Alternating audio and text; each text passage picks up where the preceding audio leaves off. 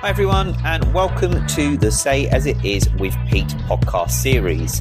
I'm Pete, your host, and each week I will bring you some frank and honest conversations covering various topics from learning and development, apprenticeships, funding, HR, strengths, recruitment, ESG, well-being, ED&I, employability, and much, much more.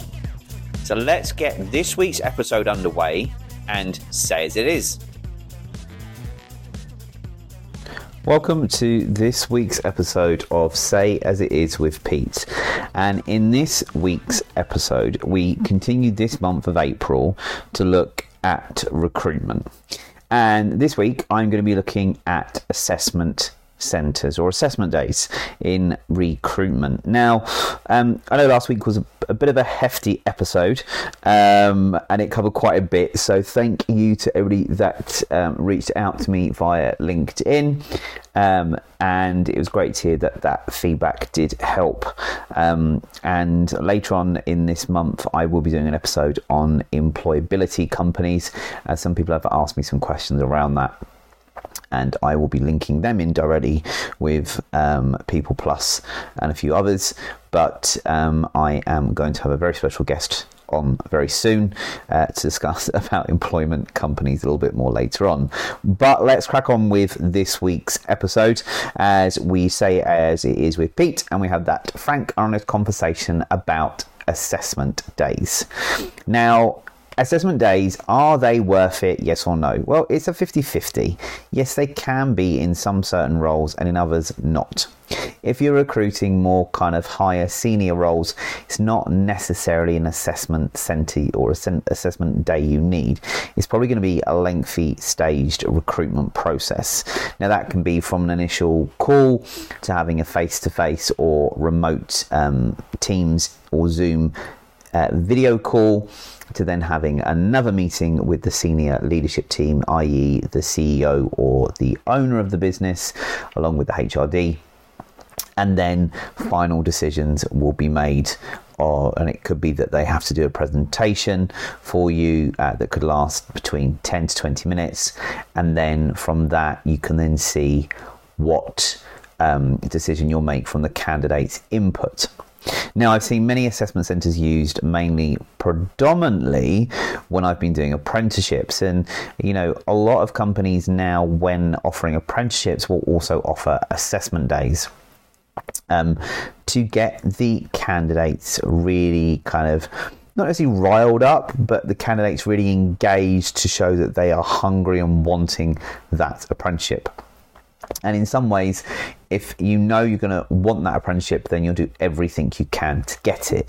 Now, I know from speaking to somebody in the company I work for, one of her relatives was applying for a position for Jaguar Land Rover, and it was a very robust assessment centre and job interview process, which sometimes can be a little bit unfair, I think, but it's depending on how well structured and put together it is. Now, you've got to remember, and I'm going to make a point of this, you've got to remember, it depends on how long you're going to drag these assessment centres out, how long you're going to have them. Now, I remember working for Hawk Training and working with Natalie, who I will tag into this. So, Natalie, you were the most amazing person I ever worked with and gave me the insight to assessment centres and days. And it was more about, inviting a group of apprentices in, or potential apprentices for an employer, sitting them down, explaining about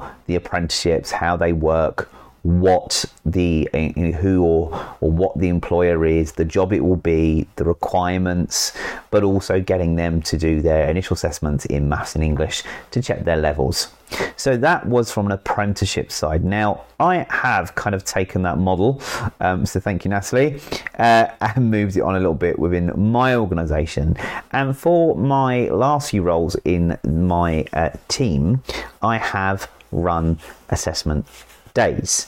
And that's where, and also when I've looked at apprenticeship trainers or apprentice trainers, I've also done that as a assessment. And I know I'm saying apprentices, it doesn't have to be apprentices, it can be within other roles as well.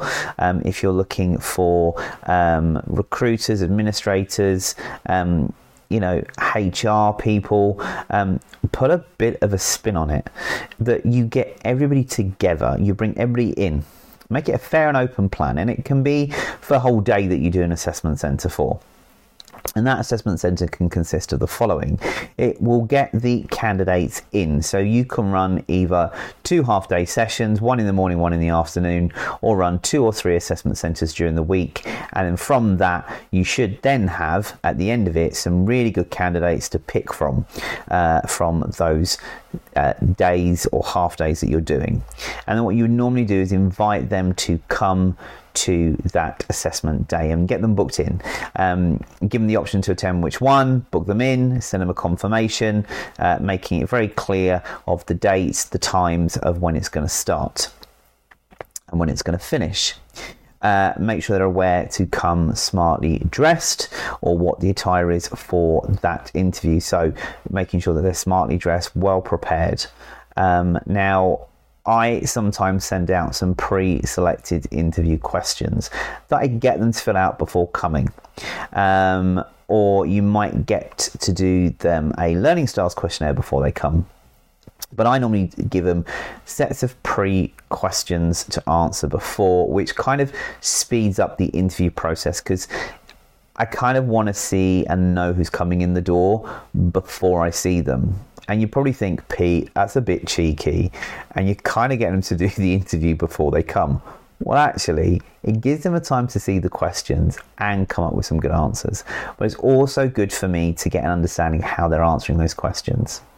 And I think now that I've become a master StrengthScope practitioner, it's also great how I can now look at strengths and embed that within an assessment day or within the interview questions. I know I'm currently working with the StrengthScope team and working with lovely Mary to potentially be looking at that for my organisation and other things of how we can build strengths-based questions during an interview process. So that's kind of exciting for me, but it also means that I can probably do a little activity on strengths. I can see then from doing my strengths and being a StrengthScope practitioner, it gives me a bit idea more of how I'm kind of seeing people. And I might pick one of the activities from the StrengthScope team and run that with them in the assessment to see how they interact with each other. So you're getting them in. I've kind of sidetracked a little bit, so I apologise. So let's get back on track and pick up from where I just said. You get them all invited, you get them to attend. Those that attend, you get them in, and you'll do probably a meet and greet, get them to do a little bit of an icebreaker, their name, what they're currently doing, just a fun little icebreaker. And I know there are hundreds and hundreds of different icebreakers out there, even thousands of icebreakers, but make it short and simple. Yeah. Set some ground rules and keep obviously housekeeping as well, but then also talk them through what the role is going to look like, as well as explaining the company. So it might be worth doing a little bit of a pop quiz of what they know about the company and see that prior knowledge that they've got within the group, but then also then tell them about the company. Give them a whistle-stop tour of the company, of who's who, what the company's about, what the prospects of working for the organisation is, what the potential career path and routes are. It's a great time to sell your organisation. Then go through the role and what's expected. So look at your expectations. Lie that out from the outset. Okay? Once you've done that, you can then throw in some activities. So I've got some amazing StrengthScope Teams activities I think would be great to use, and I would probably use them. But there are other activities that I do throw in. So for example, I might throw in, if I have trainers, for example, I might say to trainers or mobile recruiters or area managers, for example, people that are going to be on the road that are dealing with appointments, even tutors within apprenticeship providers. And I'm going to give an example of what I was given, when I started off back in my career, which really worked. But you might set them an activity like you need to be at work for 9 o'clock. How are you going to get from your home to the office? Well, you also might throw into that little activity is say to them, there is potential tube or rail strike on this day. What's your alternate route to get to work? So you're already looking at their detail orientation, their strategic mindfulness, and their kind of results focused. But you're also looking to see how they are planning their day, so more organizational strength as well. Once you've done that, you might also do a diary activity or plan your week. So you might give them a list of activities or tasks that they need to do and give them a blank calendar that is for the week, Monday through to Friday, and it might be broken down into hours from 6 a.m. to midnight, for example, and say to them, this is your diary, this is your week, this is what's priority, how are you going to plan your week out, and then get them to give that back. But also from this, you're not only seeing how they perform in those activities that you're giving them, you're also seeing how they perform as a team and those group activities that you do and how they're interacting. And I've seen ones where it's take the paper, the scissors, the paper clips and build a bridge. But that bridge has to hold the weight of an apple, for example. And there's other ones out there as well that you can use. But some of these assessments have been used by airlines before, where they bring people in and they give them a task or an activity to do as a team and see how they work together. Who's taking the lead, who's sitting back, who's saying things, who isn't saying things. So you get to see that person interact quite well.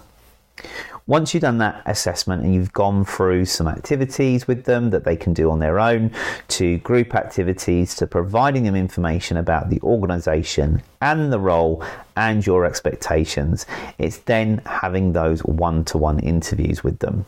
And it's sitting with them and they can take a break and they can come in and out and you do those kind of quick fire round interviews. But the upside, as I said at the beginning, I get them to answer some interview questions before. That has always been quite beneficial because some people have said, I actually appreciated and valued the questions before because it helped me prepare a little bit more. So we'd just have a conversation around those questions and I'll ask them some more things around their answers. And I always throw in some questions like, if you were a superhero, who would you be, or what would your superpower be? And if you could be a fruit, what fruit would you be? And I get some weird and wacky responses. But some of them have been really interesting and it gets me to see the individual on a different light. And you've got to remember, during interviews, we are just as nervous interviewing as the person we are interviewing. So that candidate is going to come in with kind of pre-nerves and a little bit anxious, and we're going to be the same. Because I always say in my interviews, this is a 50-50 split here. I don't know you, you don't know me, you may be nervous, I'm also nervous, but we've got this. This is just an introduction. Find out a bit about each other, so don't worry, let the nerves settle, and it always works. So you can do those on assessment centres and they can be done half day or a full day depending on what you want to do. So for example, the example I was going to use with apprenticeship tutors, I remember having an activity done in my interview, and it wasn't really an assessment day, it was more of an interview with an assessment attached to it. And that assessment was, I was given a list of learners, I was told who was achieving, who was behind, what was going on that month, and I had to plan my month. So making sure that I brought my achievers in the first couple of weeks or in the first week, and then next month's achievers, I'll put them in, and then everybody else that was gradually doing their things as well. I'd plan that month out, and then that gave the provider at the time an idea of how I would manage my caseload. Now, assessment centres or assessment days can be great fun if you have the time and the resource to do it. And normally I would probably say do it minimum of 6, maximum 12 in an assessment centre. And sometimes it's worth having another colleague in there with you to also assess as well, and to sit in, because getting their feedback as well gives you another set of eyes that you probably, things you don't see or didn't see that they did. So it really, really helps. And I take some people in with me when I do these, and at the end of the sessions we have a catch up really quickly, go through people, and I find their feedback very, very, very valuable. So have a look at that as well.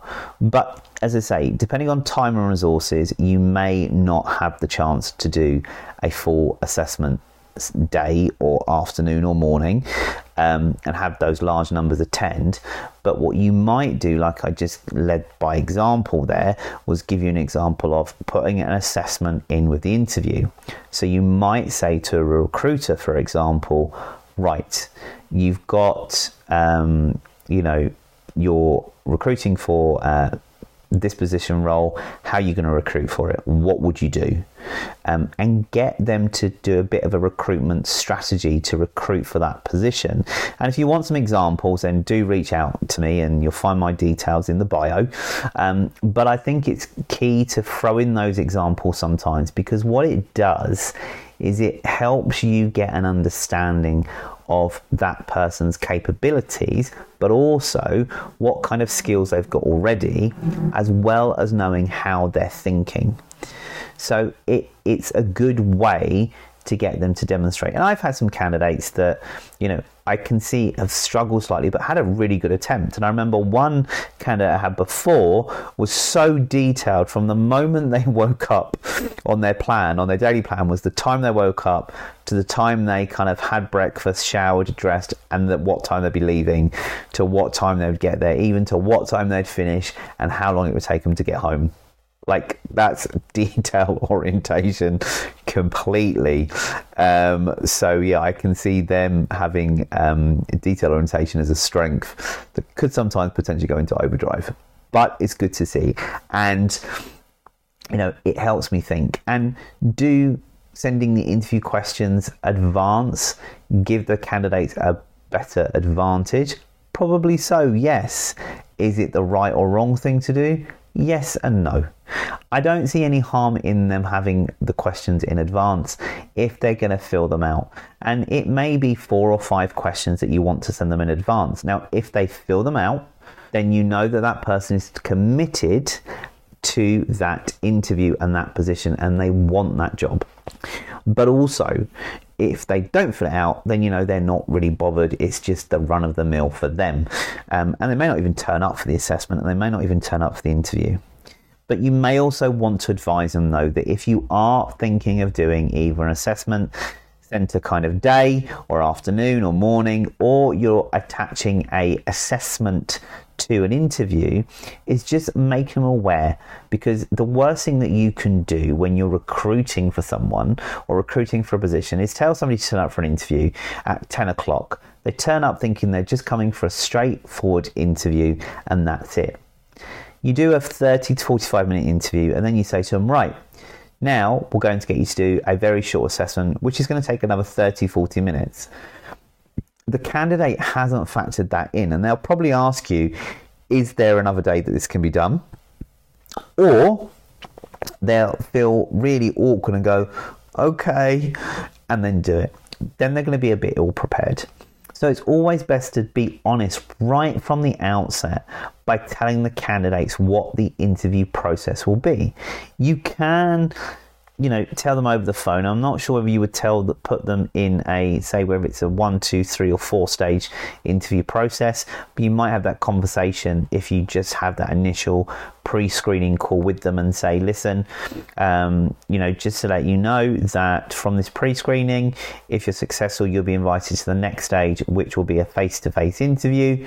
And at that face-to-face interview will take normally about 30 to 45 minutes, and there'll be a little assessment at the end of it, which will look at kind of your organizational and planning skills, and that will take another 30 minutes after that. And then once that's done, then a decision would then be made. Make it very clear to them, because I think it's key, and it's something that we forget as recruiters and as managers, even hiring managers even forget it, of explaining the whole process. And what a candidate may think is a very straightforward, go for one interview, that's it, you've got the job or not, may be slightly different.